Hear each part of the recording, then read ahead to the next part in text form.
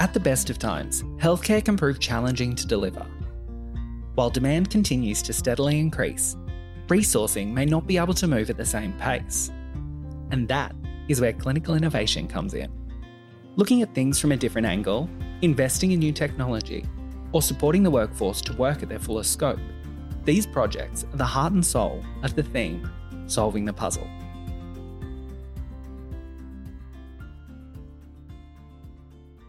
So, hi, I'm Laureen Hines. I'm very privileged to be here today with some amazing colleagues. So Dr. Theodore Chamberlain is our clinical lead for Hospital in the Home. We have Addie, who is the lead for Hospital in the Home in Northwest. And we have Melissa McCusker, who is essential to the Metro South service and leads that service. So what we're going to do today is we're going to give you a little bit of an overview. I'm sure Hospital in the Home is not new. We've been talking about this for years now.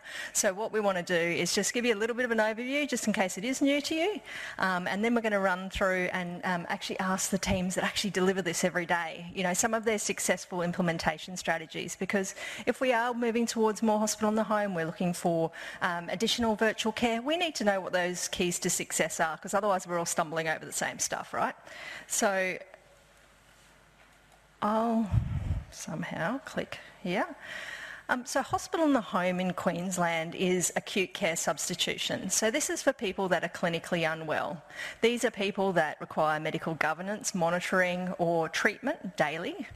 And that actually, it substitutes what they would otherwise get in hospital. So it is really an acute care service. There are lots of other amazing services, as we've heard today, that deliver care in the home. But this is really kind of the pointy end of what you can do at home. Now, Ted and I just had the most amazing experience of talking with some children for Juiced TV around what Hospital in the Home is and sort of their concepts about how it happens and, how do you fit the hospital in your home and everything. So it was so good. But I put the challenge out to you all. There's a desire out there. There is a massive desire to have this acute care at home. And it's up to us as clinicians to make sure we actually get this off the ground, because we're doing well in Queensland, but not well enough. I'd like to point out that Lorraine promised them a hovercraft within 20 years. Yeah, no worries. And I think we were delivering care on the moon at one point. But anyway, through virtual care, you'll be glad to know. So our voiced colleagues, we want virtual Hospital in the Home on the moon. So it is, there's some formal criteria around, meeting patients' needs in the community. So we do need to make sure it's safe. Patients love this. There is no question of it. It's really disappointing, though. We did a recent kitchen table and we found out that 60% of the patients that were interviewed, who all have different varying degrees of illness but also come from a diverse backgrounds, 60% of them didn't even know what Hospital in the Home was. It's pretty sad. This is 2022. So challenges out there. So if we're having a look at, points of difference for Queensland, we are very pure in Queensland as to what we do for Hospital in the Home. It is only acute care substitution. We really enforce that quite strongly. There's method to that madness. We've got hospitals at the moment that are absolutely chock-a-block. We can't squeeze another person in. We've got people in corridors, we've got people in cupboards, we've got people everywhere. We need them in their home receiving this treatment. So in other states, they do some sort of outpatient activity. They do chemotherapy, which we all do as outpatients here.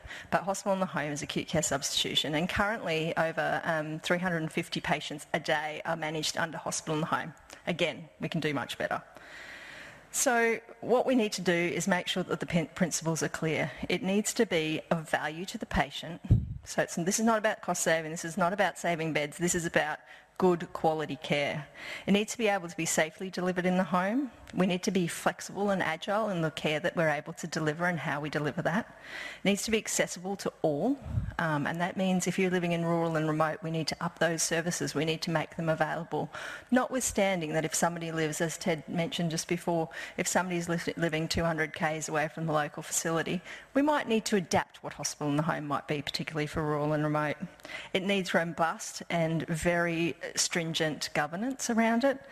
And we also need a very skilled workforce. So we have lots of amazing clinicians that find this a really inspiring way to care for people. And it's an absolute privilege to deliver care in people's home.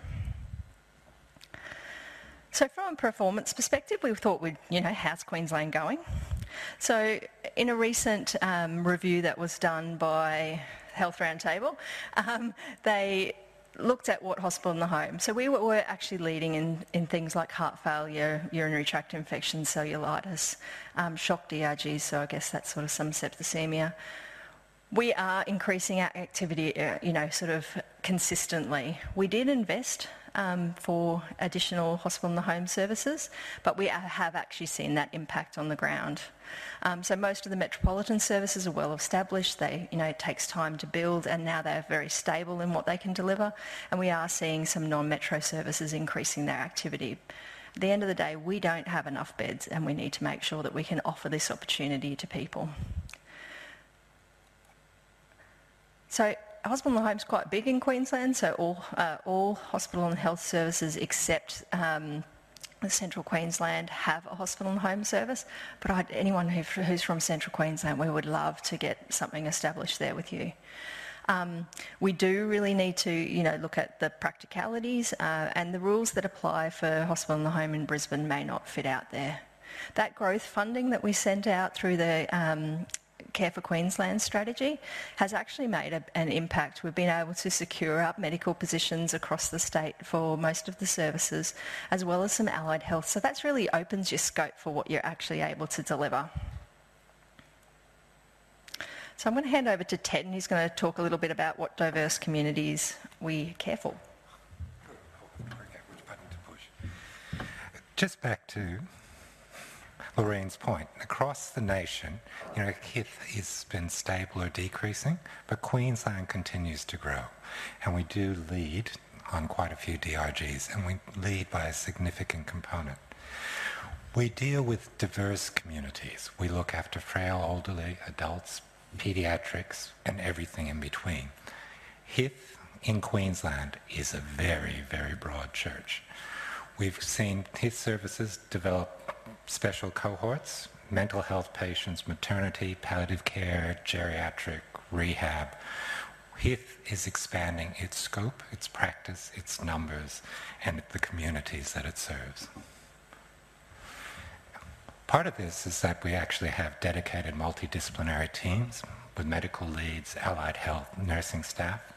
What this does is really improve the capacity of a HIT service to be flexible and deliver care right across the spectrum. The interesting thing is if you look at a DRG with a normal ward, you list the top 10 DRGs, you got 80 to 90% of their volume right there. You do that with a HIT ward, the top 10 DRGs are about 40 to 50%. HIT has a long tail of things we look after. 60% of our business is in those small numbers.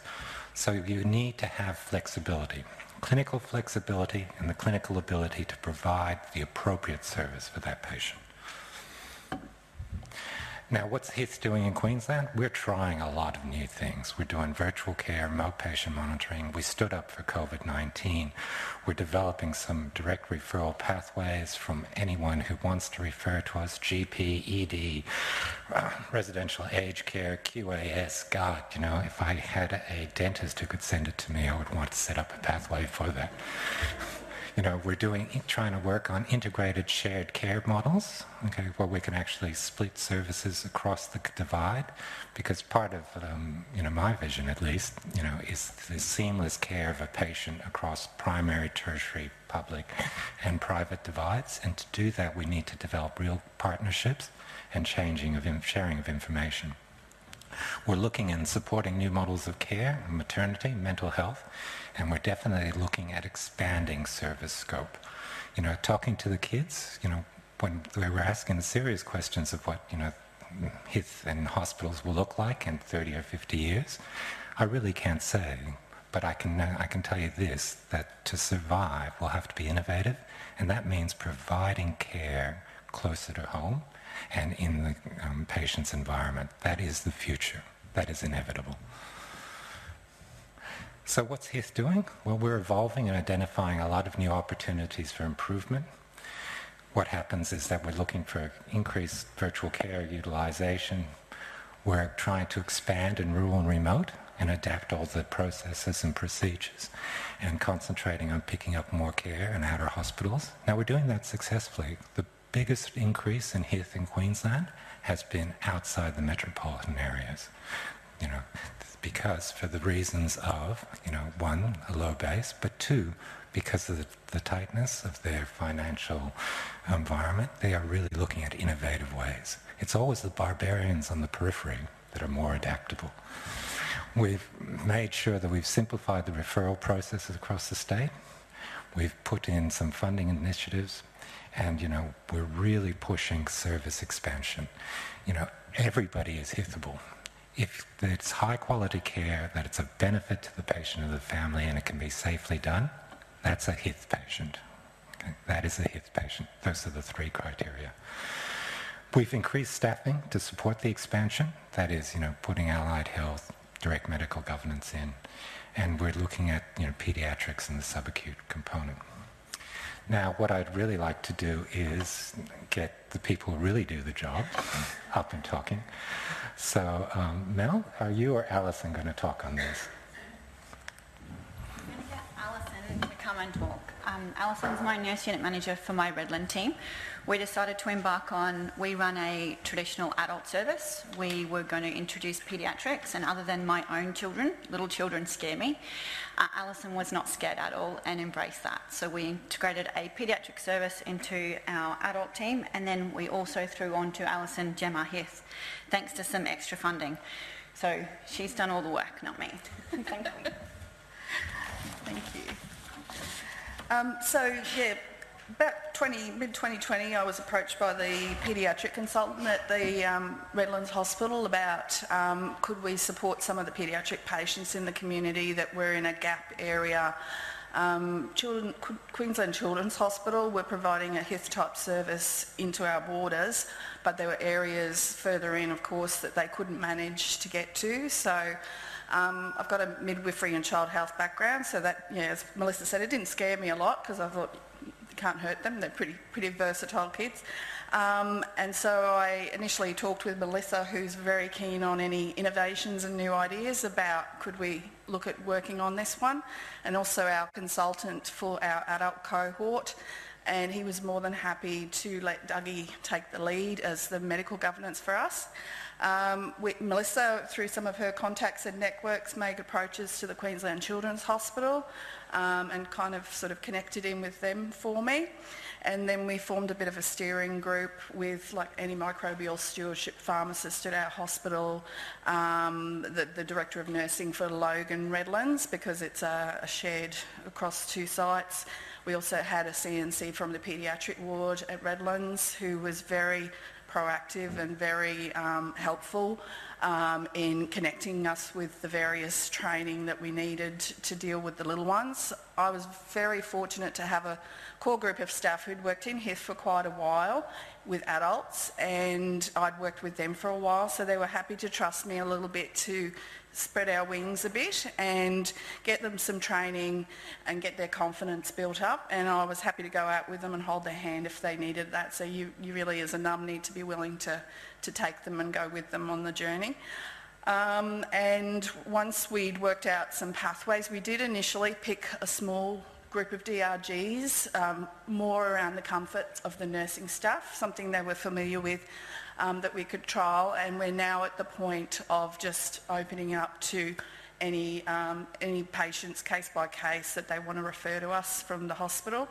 We're also looking at making more networking with the Queensland Children's Hospital, helping them out with managing their workloads if they need it, if they've got patients in our area, because I know we've had some of them come and visit our team and have a chat with us about what they do and see how we've set up the service, and their workloads are quite heavy, so we're happy to help out. So we'll be looking at doing some of that sort of stuff with them as well.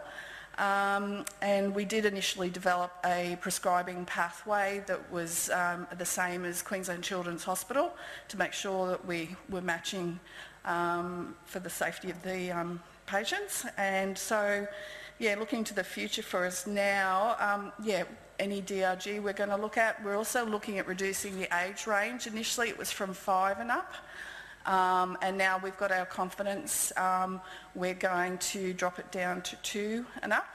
And I did do an expression of interest initially amongst our team to find which nurses were keen to embrace this and willing and happy to sort of do this new challenge. So I got about 50% of our team are trained to do paediatric HIS, so that tends to cover us for the 7 days a week. And those girls have done all the online training and the basic resuscitation things, and then Naomi supported us with some other learnings to do with pain assessment of children and strapping cannulas and all those sorts of things. So overall, it's been nice and steady. We haven't been overwhelmed with referrals, which I think's been great initially. We've just had a steady flow of people coming through, and so we're looking forward to sort of planning a few more meetings and expanding the service a bit further. So that's mainly what we did for the paediatric side. We're also down to talk about COVID HIS, which is another initiative that Melissa was allocated the role of onboarding. Because of all, as you know, all the bed shortages and the COVID patients out in the community and the hospitals being totally overwhelmed by patients presenting to ED. With some funding, Melissa set up a COVID HIS service based at 8 Mile Plains to try and reduce some of that pressure on the hospitals and also support the patients a little bit more in their home, because many of the patients that we target for COVID HIS have complex medical conditions, and there's a degree of anxiety when they're unwell about, am I okay, or do I need to go to hospital? So, you know, there was a higher presentation rate for some of these people.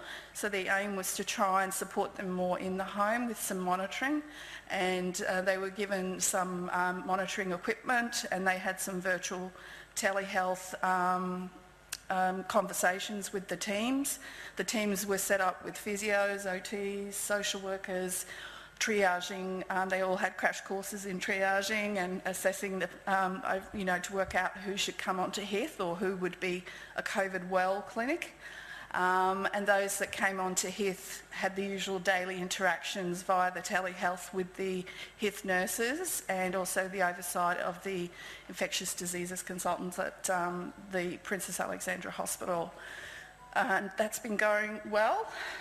We, as a service out at Redlands and at the other hubs, occasionally will go out and do some like blood collections on their behalf because they are a multidisciplinary team. Not all of them can go do that sort of thing. So it's sort of spread out to our other hubs in Metro South that we're all sort of helping the COVID HIS team as we can. And I'm not sure numbers-wise, but I think they're still pretty busy with workloads. I suppose working out whether it will be business as usual for the future or where that will lead, we don't know, but that's certainly something that Melissa's done a lot of work towards setting up and seems to be going well for that one. And that's meeting the need of the community and keeping them in the homes and giving reassurance to those people with the complex health problems that need support, so the less anxiety for them. And the final topic I'm talking about is the GEMR HIS, we call it out at Redlands, the geriatric services. So probably late last year, with some statewide funding, it was look at setting up a geriatric service out in the Redlands area. QE2PA had geriatric services, a GEMR HIS, in the hospitals. So patients who were frail with falls or delirium or polypharmacy issues who were having protracted stays in hospitals because and were better off, research shows they were better off to be back at home in their own environment. The funding was aimed at getting patients out of the hospital quicker in that frail age group and providing them with some more intensive support in the home for up to a couple of weeks if they needed. So it would be OTs, physios, social workers, dietitian, nutritionists and the nursing side. So that commenced in November and the funding was allocated to a community services team. So they're based at 8 Mile Plains and that's the allied side of the service. And then the nursing side of the service is based over at Redlands, and we also have a geriatrician that oversees the service as well.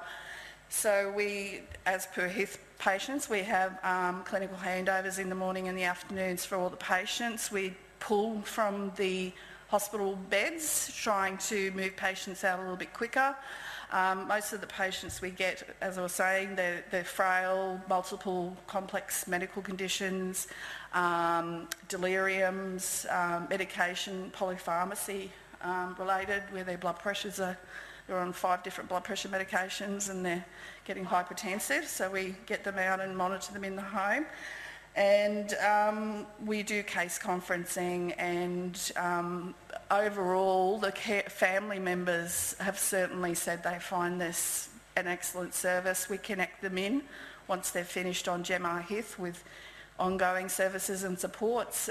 We provide cognitive assessments for the families to make future care decisions. So I think overall for the frail elderly, they're a lot safer at home than they are in hospital, and the families certainly think that too. So I think the GEMR HIF service is really excellent for that type of care. And future for that is, getting bigger and better. At the moment we have about 10 beds allocated for the GEMR HIF and we're pretty full now. COVID initially at the beginning of the year did impact a little bit because a lot of patients were getting diverted from ED to some of the private hospitals, but now we're back up and full steam ahead at the moment. So Alison, you've obviously put in 3 very different models of care in a very short period of time. So the pointy-end question is, what tips or advice would you give this audience on how to set up a new model of care in a fast way, even in a conservative environment like a South East Queensland metro? I think you need to find out who the key people you need to get and get them all together really quickly, and also find out who within your team who could champion, who are happy to be champions for the service you're trying to set up. You need to make sure you've had a gap analysis of the training needs of the staff that you had, and have some good clinical support from a CNC to help you with working through that training needs, and then that imparts the confidence on the staff that we're not just throwing it together, that they're giving them the training they need and giving them the confidence they need to be able to go out and see these patients in the community. So certainly that really helped with the staff getting on board with this, and allowing them time to get that training, not just throwing it at them in a hurry. And having a child health background, I think it was the leader sort of implementing it within the team. It was good that I'd worked with them for about 5 or 6 years. They knew me, I knew them. And also that I did have a bit of a paediatric background, so I think that helped. They felt a little bit confident that I wasn't going to throw something at them I didn't think we were going to hurt children with. And certainly with the CNC Naomi Flaherty's support and Dougie Thompson's support, we got a real good vibe that it's okay, you're going to do great, it's not a problem. So that positive feedback from the paediatric team was really great too. Yeah. Thank you, Alison. All right. I had some discussions with Kate Davies in Children's Health, and she agrees with you very strongly, the need to have that strong paediatric component to Sedgway a adult HIF service. I am going to introduce Adi, who, anyone know which button I need to push? Listen, I love Abdi for a couple of reasons. 1, she's a great clinician. 2, she's a great human being. And 3rd, she comes from Mount Isa and has set up a HIF service implementing complex technology in a patient cohort that you would think would be very difficult to do it. So great clinician, great innovator. Please, Abby, tell them how good work you do. I'm pressed for time, so I won't take everyone's time. I'm Adi George. We are based at Mount Isa Hospital. I'm a clinical nurse. And in 2021, we went live with our HIF. And I won't go too much into what HIF is, but the difference with our HIF was we went live with remote patient monitoring, RPM, which was amazing. So in 2021 March, we had the opportunity through Better Health Queensland to go live.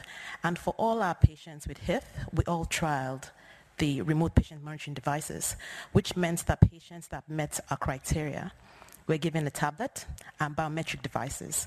And we wanted to understand patients' engagement, what it would involve for them to be involved fully in their care. So what are we trying to achieve?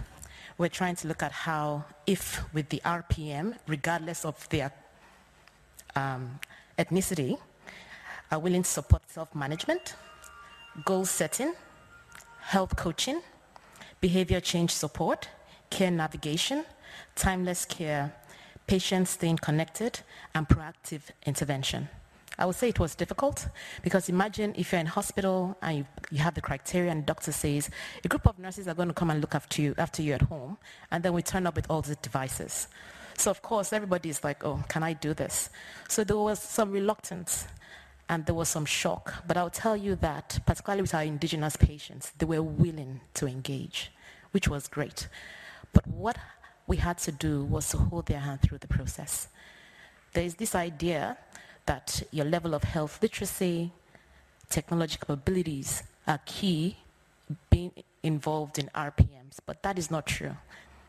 We found that, particularly with our indigenous patients, if we had the time to talk them through it, hold their hands through it, they would engage.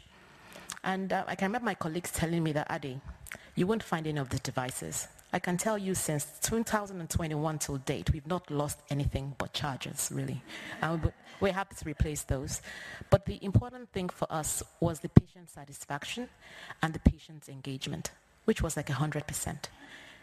We know that not all patients will be willing and will have that readiness towards RPM, but we are willing to engage and show them the difference if we can hold their hands through that process. Now, I would say that for our clientele, patients that would need care for less than 3 days will not benefit for RPMs because it takes us almost 3-4 days to teach them how to use it. But other patients, particularly those that had other chronic diseases, if we had to hold their hands through the RPMs, show them that if you're compliant with your drugs, your blood pressure is better. If you're compliant with your drugs, your blood sugar can be better. If you're compliant with your drugs, your weight could be better. They could see it, and they're willing to engage. So the gentleman on the far right, I'll call him Mr. J. This gentleman came to HIF 4 weeks of bacteremia, requiring Baxter pumps, 1,000,001 comorbidities, was never compliant. The first 3 days, he was reluctant when we gave him the RPMs. He was like, no, I can't read, I can't do this, I don't want this. And every day we took the devices to him. And he would use his medications. And he saw that his blood pressure was getting better. He saw that his weight was getting better. He saw that his blood sugar was getting better. On the 5th day, he told us to leave the devices. And I can tell you, before we got there at 8 o'clock, he had taken his drugs, he has checked his blood sugar, checked all his biometrics, and he was willing to engage because we took our time to hold his hand through it. And that is a testimony for me. And we are really grateful that we did this. Thank you.